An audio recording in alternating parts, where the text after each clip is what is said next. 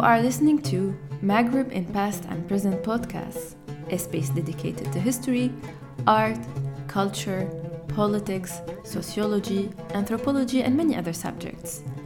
This episode is part of the Contemporary Third series and was recorded on September 12, 2019 at the Centre d'études maghrébines à Tunis, CEMAT. In this episode, Jacob Mandi, Associate Professor at Colgate University in the Peace and Conflict Studies program, talks about why is the everywhere war mostly in the Middle East and North Africa.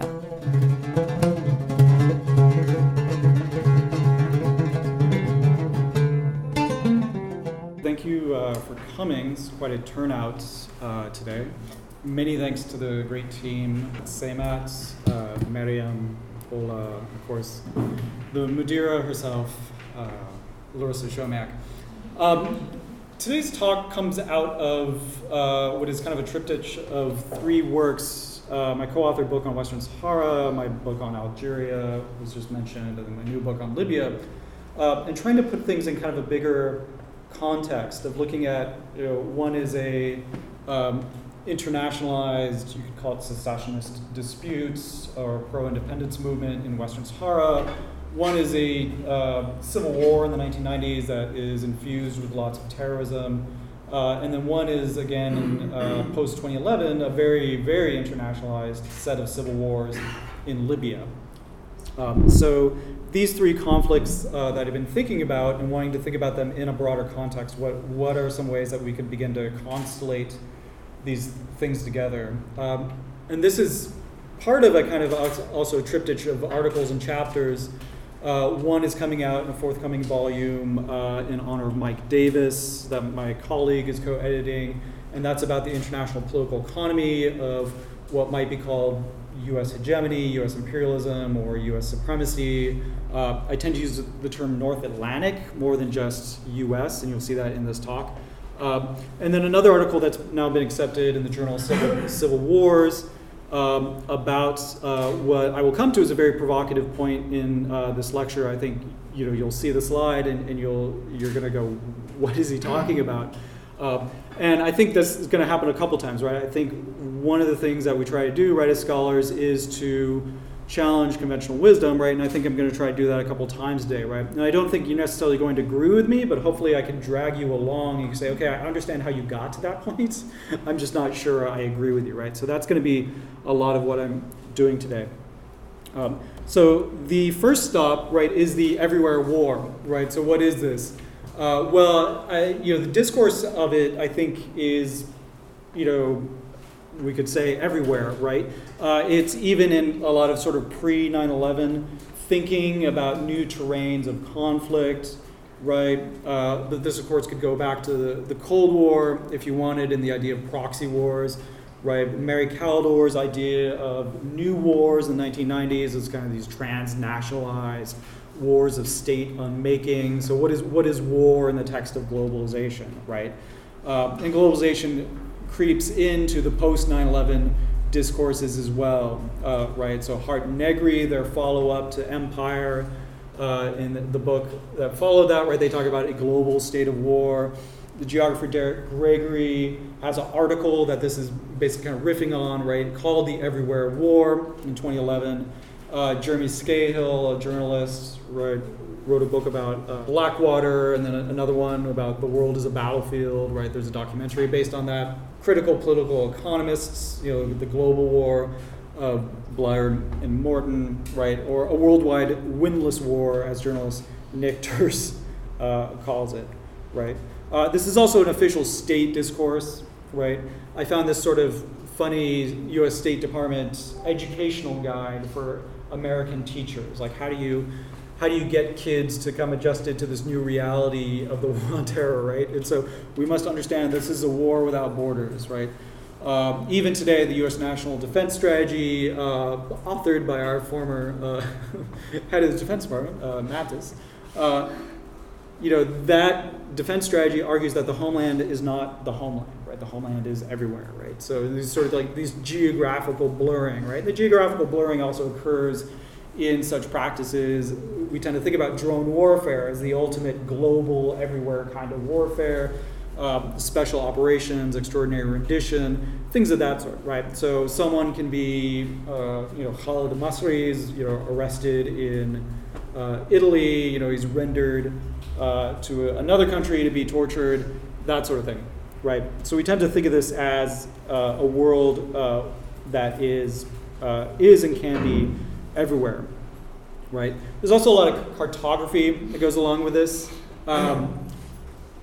So there was a famous book called The Pentagon's New Map, where the bottom point there, arcs of instability, right? You should really Google this because it's really kind of funny but also frightening. These sort of imaginative geographies you get of this new security environment, right? That you can somehow constellate the Sahel with Afghanistan by way of Somalia, right? That's an arc of instability, right? So how does that geography happen? But also in a lot of scholarly writing, right? Steve Naiva has written about the global war on terrorism as a kind of anti-cartography. Antoine Bousquet has written a book called The Eye of War, in which he talks about omnivoyant war, that is war that can see everywhere. We have, of course, analysis of U.S. military bases, like this map here from Smithsonian Magazine, but put together by the Costs of War project at Brown University, right? It gives you this sort of overwhelming feeling that, oh my God, the United States is everywhere, right? The war is everywhere, that sort of thing. And then a lot of recent revelations about, the U.S. conducting each year military trainings in, over 100 countries, perhaps close to a supermajority of world countries have at one point, hosted U.S. Special Forces trainings, right? So it does kind of seem like, right, it's an everywhere war. So what are the discursive functions, right, of thinking in these terms, right? That, the everywhere war is Yemen or it's an Ariana Grande concert, right? Those sort of things, right? And when I teach a course on terrorism, right, there tends to be, when I ask students, okay, what's your definition of terrorism, right? The idea of randomness, unpredictability is often in a lot of people's understandings of terrorism, that sort of thing. We think about empowering these ideas, right, or these new security regimes, right, new political economies of order, and that sort of thing, right? What are we giving away by giving into the idea of the everywhere war is kind of the question. But there's also a more basic question, right? The everywhere war, right? Or is the everywhere war really everywhere, right? If you take a course on environmental justice movements, right?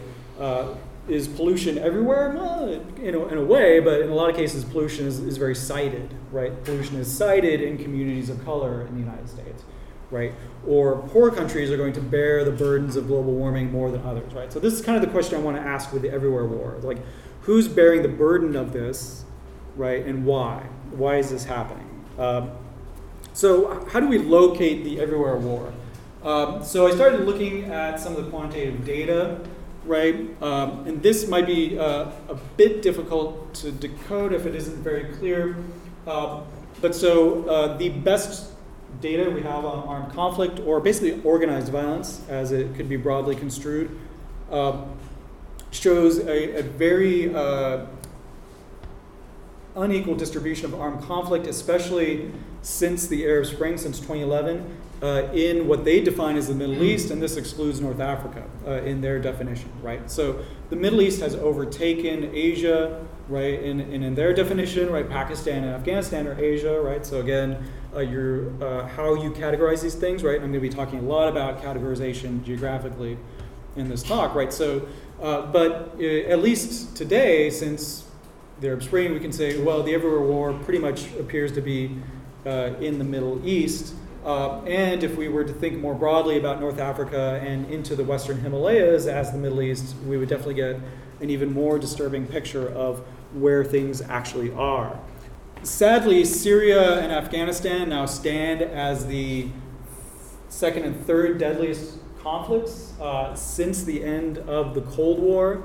Iraq is not far behind, and Sudan, which has had multiple different kinds of conflicts, is there as well. Right, so we do need to think about why is conflict clustering in the broader Middle East in this way.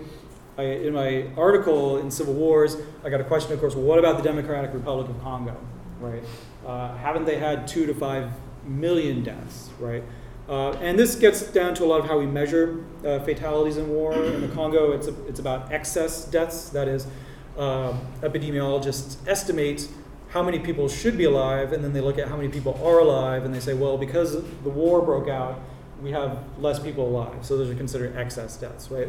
This data just measures people who are killed in acts of violence, so political homicide on upwards, right? And again, what this is also contributing to, right, the rise of conflicts, the spike in conflicts after the Arab Spring, is really a kind of turnaround, right? In 2011, when I started teaching in peace and conflict studies, right, the big debate was, the end of war, right? That war seemed to be on the way out, that it wasn't happening as much, wars weren't as deadly, and then all of a sudden we get this huge reversal of those trends. Hopefully that's dying down, but again, what has been happening in the Middle East has had a significant impact on our ability to sort of forecast trends about what's going on in the world, right? Over here, right, this large spike, that's Rwanda, the genocide there. But if you go looking closer post-2011, that's the wars of the Arab Spring, or if you want a deeper analysis, you could say wars of the Great Recession, right? Looking at it in a more global perspective, right?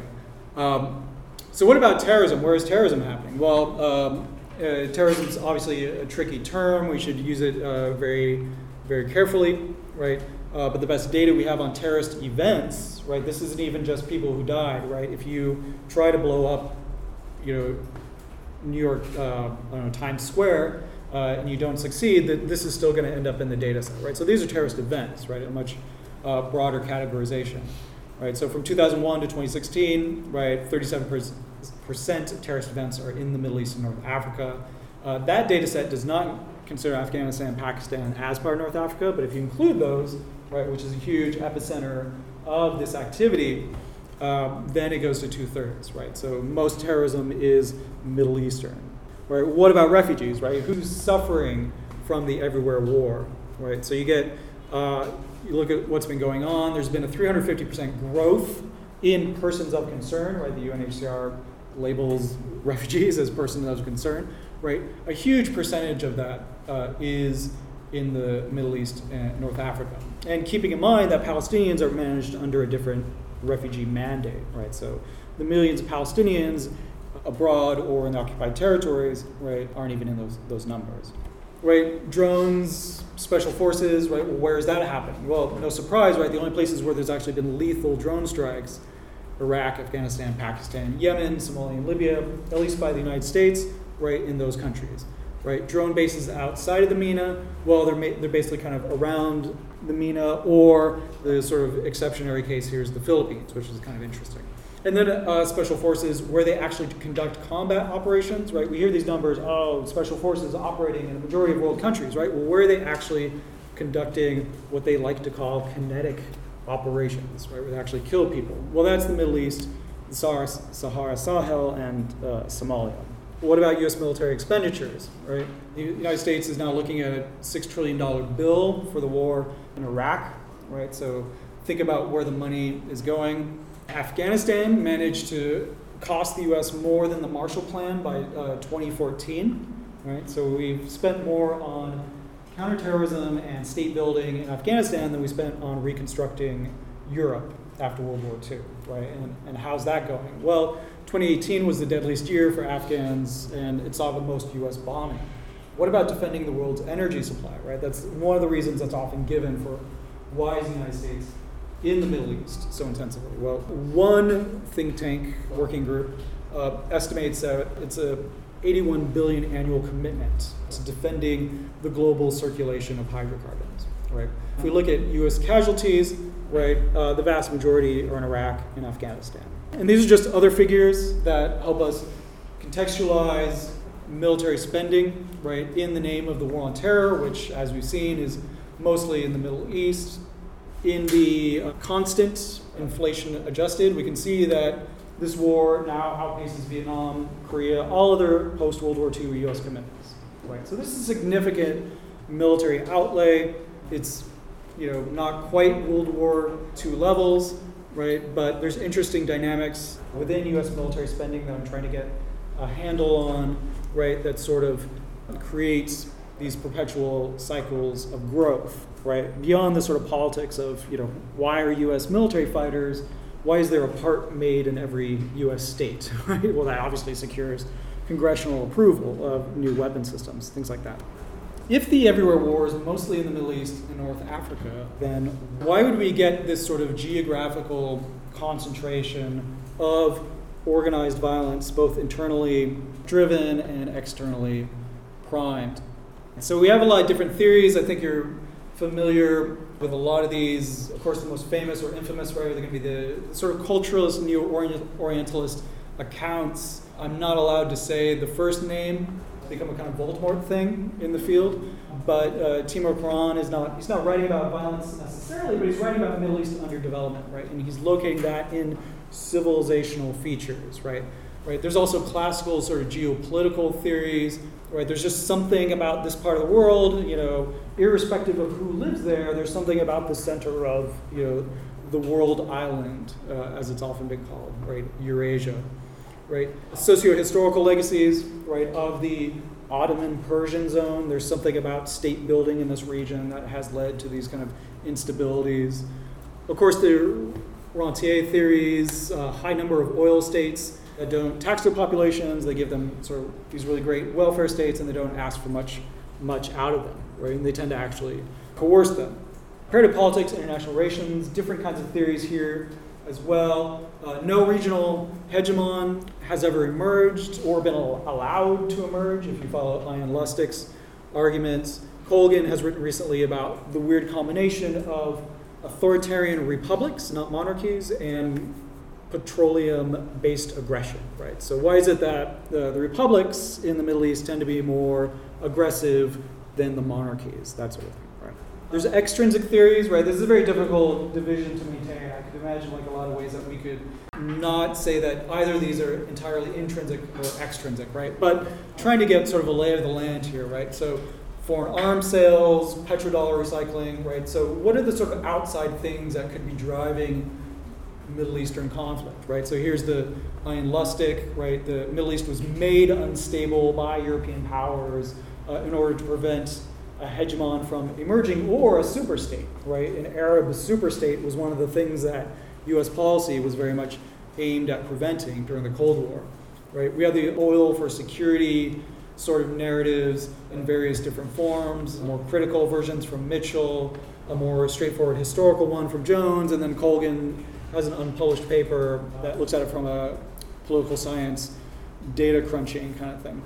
Critical political economists have talked about controlling the global oil spigot, right? So if the U.S. is in the Middle East, we can have some influence on oil supply, right? Other people even put it more brutally, right? We invaded Iraq so that Exxon could control or make a lot of money, right? Or Halliburton could make a lot of money, that sort of thing. More critical sort of theories from Campbell or Puar, right? This is about U.S. power and identity, right? We create monsters that we have to defeat, right? So you other the Middle East so that we can extract the oil and we can drive like really big cars and keep the oil price levels that make that possible, right? And then of course we do debates about global warming as a possible factor.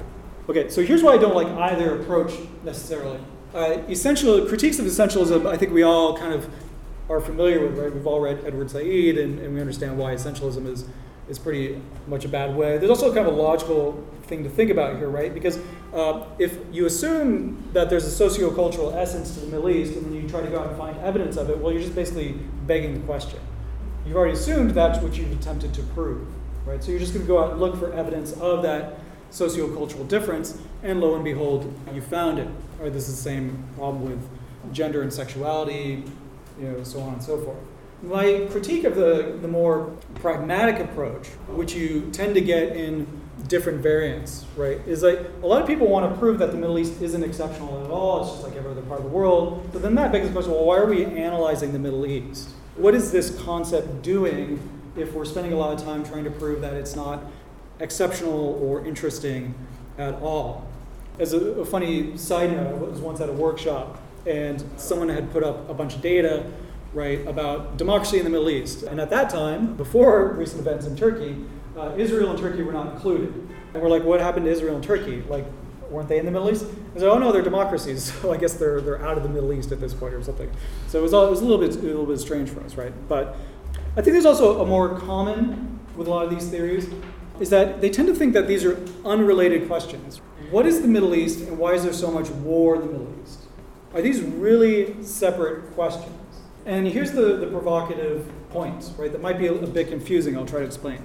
So what if the Middle East has actually been constituted by the forms of violence that we say are an effect of the Middle East? The Middle East is what? Okay, what if we treated the Middle East as something that has been made rather than something that's been found? Right? And that's the argument that I'm going to be pursuing. This idea of what is making the Middle East, who made the Middle East, that sort of thing. But given there's a strong emphasis here on war-making, organized violence, I'm going to make a more provocative claim that those processes are actually central.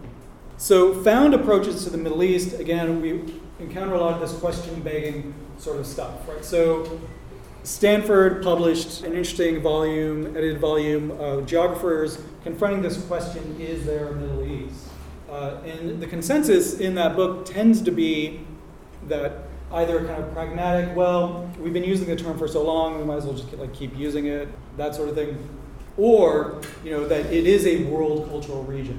If you take the world from Mauritania to Afghanistan, you basically have a land and a population that's the same size as Latin America, right? So is it unreasonable to think in those terms? If we think of South America as a unit, is the Middle East a unit? That sort of thing. But of course, the Middle East, as we all know, whenever we talk about the Middle East, is, well, what is the Middle East? Where does it begin? Where does it end? So this is the boundary problem. What are the boundaries of the Middle East? So the official geographer of the U.S. Department of State in 1964 published an interesting little pamphlet or book, The Middle East, an Indefinable Region. And so here we have basically Bangladesh to Morocco is potentially the Middle East, but it's undefinable. Right, and I'll talk in a minute about why this is kind of interesting, that we get this sort of very broad perspective, right? But again, in thinking about the boundary problem of the Middle East, it's not just sort of like what's inside and what's outside the Middle East, right? So why is Mauritania often considered sub-Saharan Africa when the majority of its population is Arab Muslim, right? These sorts of questions. Is Sudan more Middle Eastern now that they've had the divorce and gotten rid of, the African populations in the South, right? These sorts of questions. So instead of asking what is the Middle East, right, the argument is we should be asking what produces the Middle East. How do we make it, right? So I have two inspirational quotes for us. One is it's a bit difficult because it's Judith Butler, but from Gender Trouble, she has a famous line. There is no gender identity behind expressions of gender. That identity is performatively constituted by the very expressions that are said to be its results, right? So again, this is the performative term in a lot of different approaches to social sciences, right? And I'm thinking about the Middle East as something that has to be performed, right, in order to become, to emerge, and to be reproduced, right?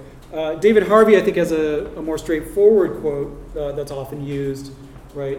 If we want to think about what space is, we should be thinking about human practice with respect to it, right? So if we want to think about what the Middle East is, well, let's think about what are Middle Easternizing practices, right? What are the practices that make the Middle East, right? Here's another analogy, right? This is Tim Mitchell's famous argument on the state, right? So what is the state? What's the boundary between the state and society? Is there a boundary? Althusser had sort of upset everyone by saying everything is the state, right? The church is the state, the school is the state, right? Feminists will tell you that the house is the state, right? The state is just a big house, right? That sort of thing. So this is what I take from Mitchell to sort of make an interesting analogy, right? The institutional mechanisms of modern political order are never confined within the limits of what is called the state. The boundary of the state or political system never marks a real exterior. You can probably see where this is going to go with the Middle East, right? Producing and maintaining the distinctions between state and society is itself a mechanism that generates resources of power, and the arrangements that produce the apparent separateness of the state create the abstract effect of agency, or what he calls the state effect. Right? So let's apply this to the Middle East. Right? Though important, the purported boundaries of regions, right? And I'm not even just talking about the Middle East, I'm talking about the idea, the geographical idea of regions, right? They never mark a true or ultimate exterior, right? Inside, outside, that sort of thing, right? The Middle East is as much made in Washington, D.C., it could be said is Washington, D.C., as the Middle East itself, right? Because the arrangements, practices, and processes that create the appearance or effect of regions are never confined within the region alone. They're never sort of freestanding, agentic, spatial entities, right? So this abstract sense of regional agency, right? And this gets back to the essentialist sort of claim. Oh, the Middle East is a socio-cultural thing with its own kind of powers and that sort of thing, right? No, that's just an effect of all of these arrangements that give us this idea that there is a Middle East, right? And I think the last point is also really important, right? The ability to effectively designate the inside-outside, right? And this can apply to all sorts of things in our lives, right? But controlling boundaries, right? Policing boundaries. What's inside, outside a state, what's inside, outside a region, what's the core, what's the periphery, right? Is itself a form of discursive power. Right? So when I teach Introduction to Middle East Studies, right, one of the first activities we do, of course, is like, well, okay, here's a blank world map. Color in or circle the Middle East, right? So the core is indefinitely, usually, though sometimes not always, the Arabian Peninsula, right? So, well, what does that mean that that's the core? Is that, what is that doing, right? And I'm sure the Saudis like to think of themselves as the core of the region, right? Because that gives them power, right? And it's also power given to them by the outside world, also designating that as the core of the region, right? So think about it in those terms, right? Or the effects of being on the margins, right? Mauritania is on the margins of the Middle East, right? So what does that do discursively, right? So the Middle East is a space of violent exception, right? So this is going to be my definition of the Middle East. Constituted as such, as violent exception, by forms of violence that are said to be an effect of its existence, right? So I'm going to be thinking about violence as an important practice that is a part of the emergence and reproduction of the Middle East, not just as an idea, but like as an actual thing, right? And I'm going to be looking at three things here, but this is certainly not the limit, right? And I wouldn't say that violence is the only, or violent activities are the only kinds of activities that produce the Middle East, right? There's all sorts of things, but I want to focus on this because it gets back to this question about the everywhere war, right? So epistemic violence, I think, to even impose the idea of the Middle East is an act of epistemic violence, right? We need to recognize it as such, right? And it's an act of epistemic violence that emerges in late colonialism, British colonialism mainly, right? So it's an imposed geography and identity, right? And we'll get up to a critique of Middle East studies as well, right? Structural violence of imperialism, extractive capital accumulation. I'll be discussing that briefly, how that plays into the emergence and reproduction of the Middle East. And then the physical violence of permanent war and hyper-militarization. So, in other words, right, David Harvey's also famous for this concept of the spatial fix, right? So that when states or capitalism run into problems, they often find solutions by creating new geographies or basically relocating certain things, right? The problem with capitalism in the 1950s and 1960s was labor was just too damn strong, right? So what do we do to labor? We push it out to other parts of the world, right? So that's the spatial fix to the labor problem of capital, what we call outsourcing now in the United States, right? So in Harvey's argument, right, East Asia is a spatial fix for certain crises of capitalism. Right? And one could say today that China's Belt and Road Initiative is an attempt to achieve a spatial fix for certain problems that are coming down the road for China, right? Certain problems related to what do you do with all the excess capital that you have, right? Where do you invest it? How do you invest it, right? How do you create spaces of investment, right? So what I think is going on in the Middle East, and I'm a strong proponent of the idea of a kind of late emergence of the Middle East, and we can talk about that later, but it's a bit of a complicated argument that I'm not even sure I can sell yet. But the idea that I think the Middle East became what it is, right, this sort of space of exception, I've called it, largely in the 60s and 70s, right? So this is when the Middle East becomes what I think it is, right? And it's served as a kind of spatial fix to different crises. One, a kind of political crisis of North Atlantic hegemony. Two, economic crises. And I'll talk about what those are, right? So let's talk about the Middle East as violence, or the Middle East is violence, right? So that's the provocative title of my forthcoming paper. The peer reviewers didn't like that. What do you say? We could talk about the discussion. They say all sorts of things, peer reviewers. Okay, so interesting thing about the Middle East is, I think in its original articulation, it almost kind of made more sense. If you think about the colonial world being managed through the idea of the Orient or the East, right? Asian imperialism in Asia by the North Atlantic powers, right? So the Middle East, when it was originally formulated, was India, or sort of the broader idea of India, right? So you can imagine near, middle, far, east, right? Proche, moyen, extrême, in French diplomatic language, right? So the middle was more India and that sort of thing, right? So this is part of the epistemic violence of designating, imposing geographies, that sort of thing. But again, a very kind of weird thing is that the Middle East begins to move. It starts to migrate towards the West, right? From World War I to the early Cold War, right? So again, right, and these geographies are not, right, they're not geographies that emanate from within the region, right? A good counterpoint is Latin America, right? The forging of Latin American identity was partially in a response to Spanish imperialism, right? So you could argue that Latin America is much more of an indigenously generated idea, but of course it's an idea generated by colonial elites, right, that became the leaders of the independent countries, right? So it's indigenous in a kind of top-down way, right? But the Middle East, I think, really grows in importance, and the idea begins to take more of a solid shape in terms that we recognize in the present, right?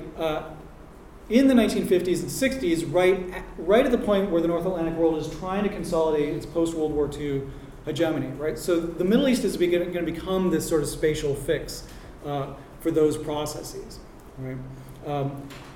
But what I think is really interesting is that in order to justify what is clearly an arbitrary and inconsistently defined region, right, is a kind of racialization of the region, right? So the Middle East stops being a geography and starts being an identity, right? And this is what I think is really important. And here I think Middle East studies is actually really kind of important in a kind of, I don't want to say diabolical kind of way, but in terms of reifying this idea, right? What more reification do you need than in the United States, a bunch of people get together in 1966 and found the Middle East Studies Association, right? So now you have a bunch of scholars who are dedicated to this idea of the Middle East, right? Well, what defines the Middle East? Well, if you define it as a world cultural region, that again, you've brought essentialism back into all of this, right? So what about the structural violence, right, of imperialism and capital accumulation through violent extraction? We know that in the Middle East that it is still very much organized, reproduced, right, through these sort of asymmetric relationships. The ones with France tend to be the most exaggerated, though we can also see a very much neocolonial relationship with the United States and Saudi Arabia, right? So there you have durable continuities between colonial and neocolonial sorts of arrangements that have a lot to do with the articulation of the violence that we're talking about, both the physical, epistemic, structural, right? But of course, there's also the really important aspect of the geographical luck, or lack of luck, I don't know what you call it, of the world's hydrocarbon resources, the majority of them being located in the Middle East and North Africa, right? And so the extent to which the hydrocarbon-based global energy systems dominated by North Atlantic firms operating under capitalist constraints have come to depend on insecurity in the Middle East to achieve relative profitability. So I'll unpack that a bit, right? So, right, the thing I want to get at is this idea, right? So we hear this idea that we have oil security alliances with the Middle East, right? So we protect the Saudis, they give us oil, right? And I don't think that's actually accurate. I think it's an oil for insecurity alliance. I'm going to talk about why that's the case, right? So oil for security, right? So Toby Craig Jones, a wonderful historian, but unfortunately, I think he falls into this trap of sort of perpetuating this myth of the oil for security regime, right? And we hear this a lot. I was going to play a video, but I think I'll skip that because I don't know if the audio would work, right? But you hear this a lot, right? So the United States is unfortunately allied, especially today, to dictatorships like the Saudis, the Emiratis, right? Because of oil. Like we don't really want to, but we have to. It's sort of this anguished, tragic view of world politics, right? These unfortunate alliances, that sort of thing. So what's the problem with oil for security theories? Well, where's the evidence? So Bob Vitalis, if you know his work, he's famous for a book on Saudi Arabia, more recently for a book on race and international relations theories, right? But he seems to be posting, I think, more on Facebook than anything else. So go friend Bob Vitalis on Facebook, and you can see bits and snippets of a forthcoming book in which he refuses to respond to my efforts to bait him into an argument. So really, the question here is, where's the evidence, right? So we have the famous image of FDR and the founder of Saudi Arabia, sitting on the Great Salt Lake in the middle of the Suez Canal, right? And this is where the famous alliance was forged, right? Well, the problem with that, according to Vitalis, is there's no evidence, right? We have no standing alliance with Saudi Arabia, right? There's no evidence that this sort of quid pro quo even exists, right? From, you can find like plenty of clips of, Ronald Reagan or Obama saying how, great the Saudi regime is, right? But is there evidence that there is an explicit oil for security deal going on? There might be a lot of sort of implicit evidence, but at least as far as Vitalis goes, right? And Vitalis is more of a diplomatic historian than anything else, right? There's no evidence, right? The other thing to think about is, why has the United States supported Morocco, Tunisia, Egypt, Israel, Turkey, and Pakistan almost as much, if not more, than the oil-producing states, right? Not counting Egypt, Morocco received more arms and aid than any other African country during the Cold War. Right? Why was that? Well, mainly to fight the war in Western Sahara. But the United States has invested a lot in non-oil producing countries. Right? So you have to think about something else possibly going on. Right? If the U.S. had oil for security deals, especially in the early Cold War, they don't make sense in terms of energy politics because when the United States was literally helping build the Libyan states, the Saudi states, right, even Iraq to a degree, right? This was a period when the United States was still energy independent, right? So there's no energy dependence, right? The United States begins to see declines in oil production in the 70s, and the point at which the United States actually begins to import more oil from abroad is the 1990s, right? So is it really this straightforward energy relationship, right? And the United States in Libya, getting to some of my recent research, right, was helping create the Libyan state in the 1950s before oil was even being produced in that country, right? So again, like, what's really going on? Is it an explicit oil thing, right? There's also the question of, like, oil for security wasn't very good for the Iraqi, Libyan, or Iranian monarchs either, right? It actually seems to have backfired in a very strong way.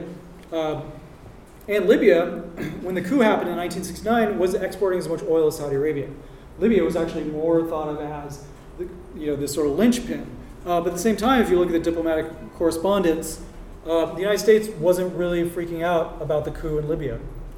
They were sort of uncomfortable with the pro-Palestinian sentiments of, Gaddafi, but that was sort of it, right? They're like, we can work with this guy, right? He's just another Arab dictator, if you go look at the diplomatic record. right? So again, also the question of, right, what security? Security for whom, right? So oil for security. Well, the region's only grown more and more insecure, right? And if oil security is just pure realpolitik, why is it that we're only allied to certain kinds of regimes, right? We've never had an oil for security arrangement with post-revolutionary Libya under Gaddafi, right? If this is all realpolitik, why don't we have uncomfortable alliances with radical Arab republics, right? We don't have an oil for security deal with Algeria. We certainly don't have one with Islamic Iran, right? So what's going on, right? And then think about, is oil for security even necessary? This is one of the things that's often said, right? So we have to be in the Middle East because it's necessary for the global economy. Well, China, in the last 20 or 30 years, depending on how you measure it, has achieved the most spectacular economic transformation in the history of the world without invading, occupying, or otherwise bullying the Middle East in any sort of military way.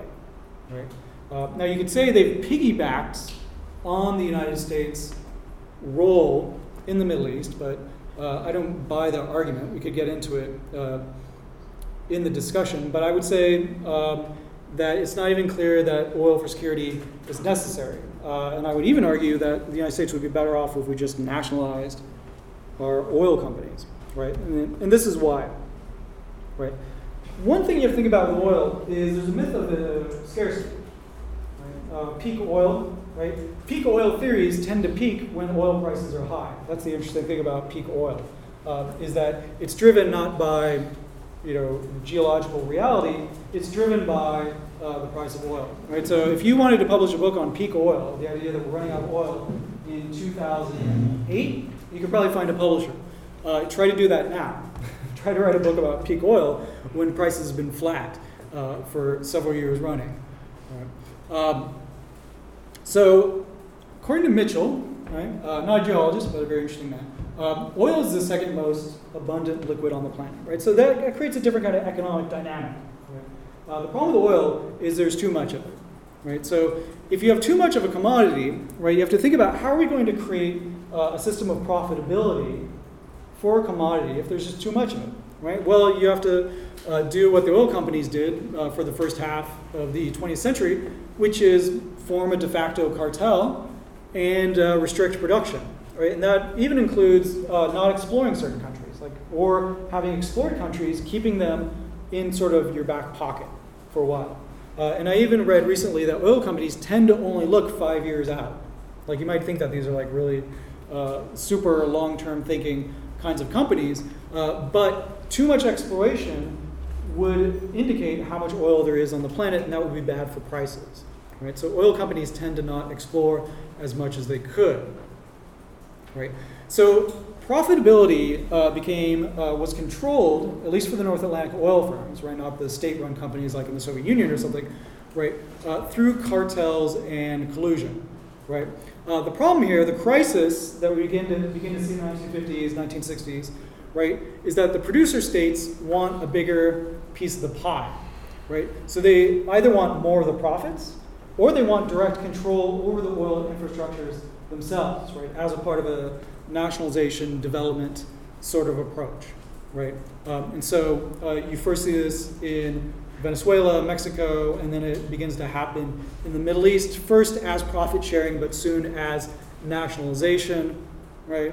Algeria kind of breaks the taboo to a degree on that when they get into it with the French, right? So here's the crisis, right? There used to be a mechanism by which oil scarcity was produced, and that was by restricting supply through a cartel, right? The crisis of the 60s and 70s is that control of oil is no longer in the hands of those companies, the Seven Sisters, as they're often referred to, right? So how is profitability going to be achieved, right? And here I'm getting into a theory about capitalism profitability. I can get into it in the comments, but I'm going to be talking about relative profitability, right? And that's going to be an important factor. I can explain it if you want in the comments, right? So here's an interesting set of correlations, right? So differential returns on equity in the Fortune 500, these are the major oil companies, in the world. As you can see, leading up to the Six-Day War, they're in a kind of crisis. Because the relative profitability versus other kinds of industries in North Atlantic capitalism was not as great, right? But the Six-Day War and then, more importantly, the October War start to demonstrate the effect to which, and of course there's the Arab oil embargoes, as they're called, right? And Mitchell argues that they weren't embargoes at all. But the idea is basically that insecurity in the Middle East, where most of the world's oil happens to be, becomes an important market condition for producing relative rates of high profitability for oil companies, right? So if you're a capitalist oil company, right, you have to make a profit, and if you want to make the shareholders happy, you have to make more profit than other sectors, right? I'll show you in the final slide. Exxon just slipped off for the first time ever S&P is Standard & Poor's list of the 500 top companies, right? So they're out of the top 10 for the first time in history, right? And we'll get to why that might be happening.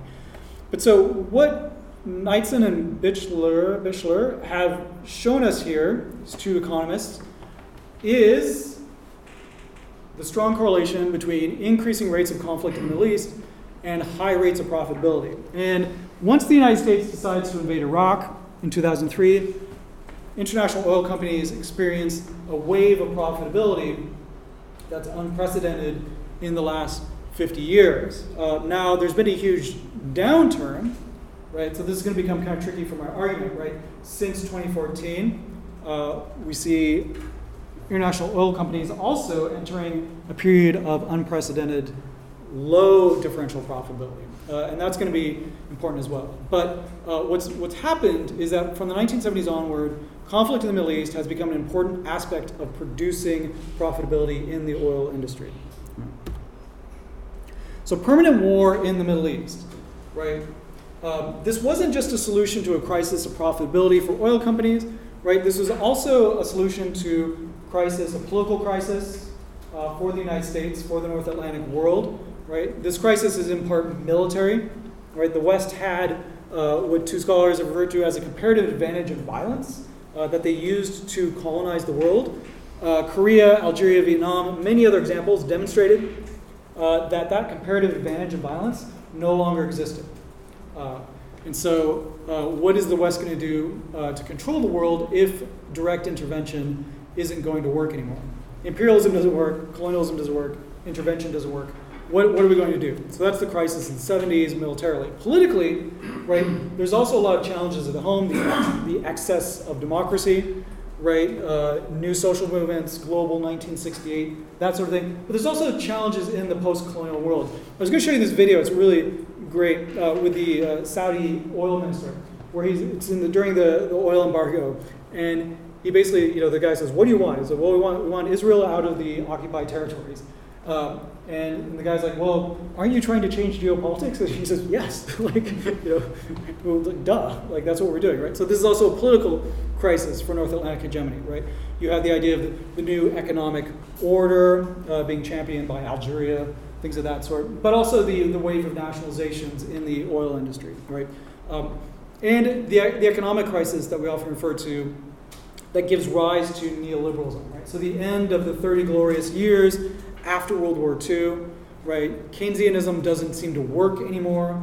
You have a contradiction, stagnation, and inflation, right? Nixon's like, we don't need the gold standard anymore, right? So it's just economic crisis throughout the entire 1970s, right? That's, of course, the acute crisis, right, for oil companies is the loss of control over their oil infrastructures. So permanent war in the Middle East, right? So how did a permanent war in the Middle East address, right, this crisis of Western hegemony? Well, we've talked about how it addressed the economic crisis facing the oil companies, right, because it helped restore relative rates of profitability, right? The U.S. policy, right? There was also a shift in strategic thought in the United States, right? If we can't use direct intervention, we're going to have to outsource to local proxies, and we're also going to have to use balancing, right? Regional balancing, right? So if you look at why did the United States think that Morocco invading Western Sahara, taking it from Spain, which was in control of the territory at the time, why did the United States think that was a great idea?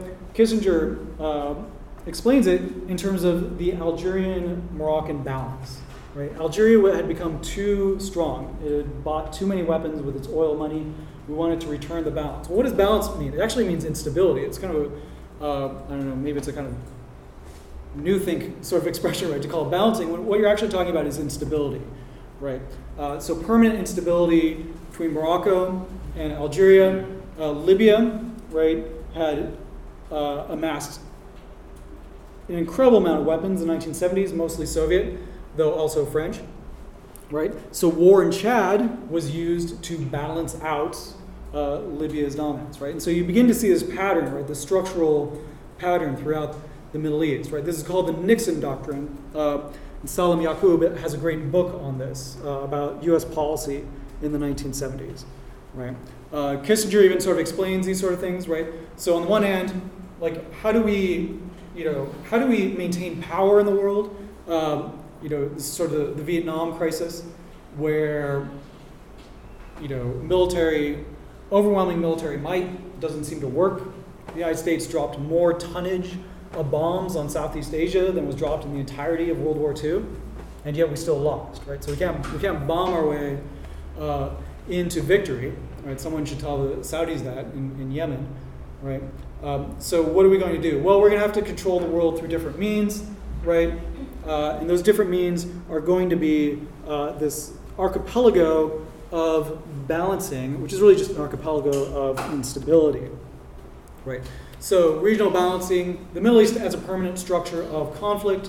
This structure begins to emerge, again, I argue, in the 1970s, right? And we begin to see a lot of very protracted conflicts, a lot of sort of, how is it that Libya has somehow managed to continue to be a pariah state, and yet the pariah was killed in 2011, right? So why do these arrangements, these relations, these patterns, why are they so durable, right? And I would argue that they serve very important political and economic functions, right? One of the important things here is not just sort of, priming conflicts, right? Arms sales, that sort of thing, but also preventing peace, right? There's been a UN mission in Western Sahara since 1991, right? It was, according to its original mandate, supposed to last 9 months, hold a referendum on independence, and then get out, right? And it's still there. Of course, the most famous one is the Israel-Palestinian conflict, right? How peace has been very close on a number of occasions, but then backed away, right? And with recent news coming out of Netanyahu's office, things are about to get even worse. But of course, hyper-militarization, I think, is also one of the keys here, right? The level of arms imports spending in the Middle East doesn't compare to any other region in the world, right? So if you want to create a regime of permanent instability based on permanent war and deferred peace, right? Well, you have to have the wherewithal to make that effective, right? So again, some statistics we should all be familiar with as Middle East scholars, but it's good to remind us. Right, that we have this tripling of arms spending throughout the 1970s, fueled by increasing oil prices, which also helped restore the profitability of oil companies, but also made the Middle East an intensively armed place. That also helped fuel regional conflicts. Right, the Iran-Iraq War of the 1980s is perhaps the deadliest conflict of the or one of the deadliest conflicts, perhaps the most since the post-World War II period. And this, of course, continues into the present, right? A third of all arms imports worldwide went to the Middle East and North Africa. Right? And the North Atlantic world is the dominant supplier in that case, right?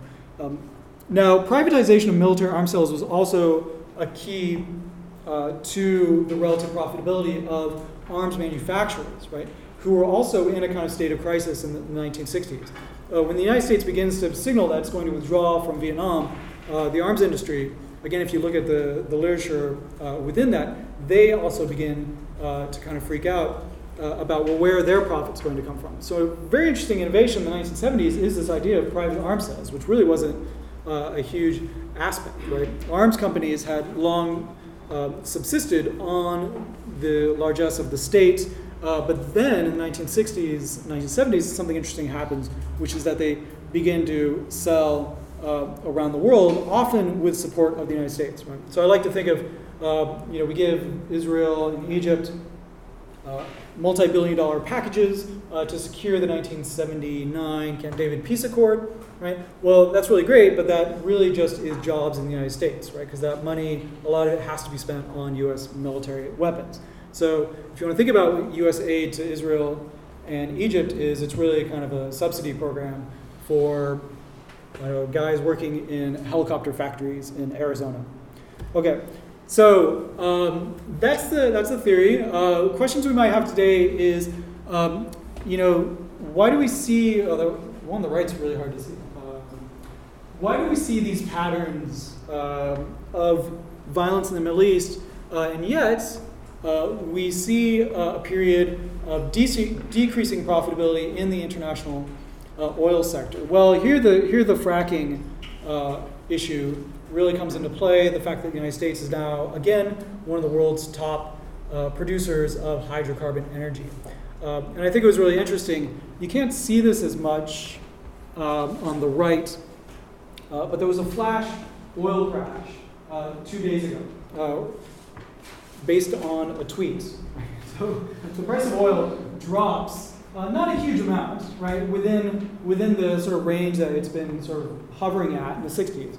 Right, but it's a pure straight drop, right? So anyone guess what caused oil to go like that 2 days ago? I told you last night.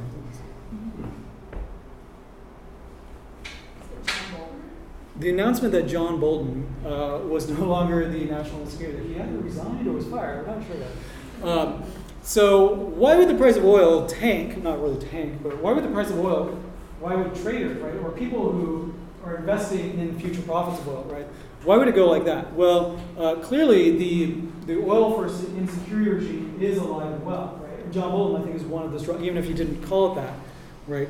Because he's basically the architect of the Venezuela policy, pushing for sanctions on Iran, right? And we're in a very weird kind of period where Iran and Venezuela, two major oil-producing countries, can be under one of the tightest sanction regimes, and yet the price of oil is not going up, right? So, and I think the markets are actually sensitive to this reality, that we got rid of one of the most hawkish people in the White House, all of a sudden the price of oil dropped, right? So again, I think there's evidence that the oil for security thing's going on, right? But we also have to think about this new reality of fracking. But what does this bode for the Middle East in the future, right? Well, clearly, to get oil back up to $100 a barrel, which a lot of countries would really like, would take a lot of conflict in the world, right? Especially as we transition, hopefully, from a hydrocarbon-based energy systems to different energy systems. All right.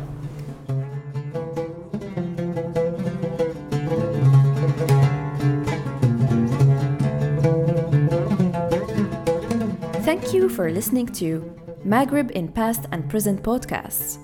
Other episodes are available on our website, www.themaghrebpodcast.com, as well as on iTunes and Podbean. For more information on our podcasts, like our Facebook page, Maghreb in Past and Present Podcasts, subscribe to the CEMAT newsletter at www.cematmaghreb.org, or visit the webpage of the American Institute for Maghreb Studies. See you soon for a new episode.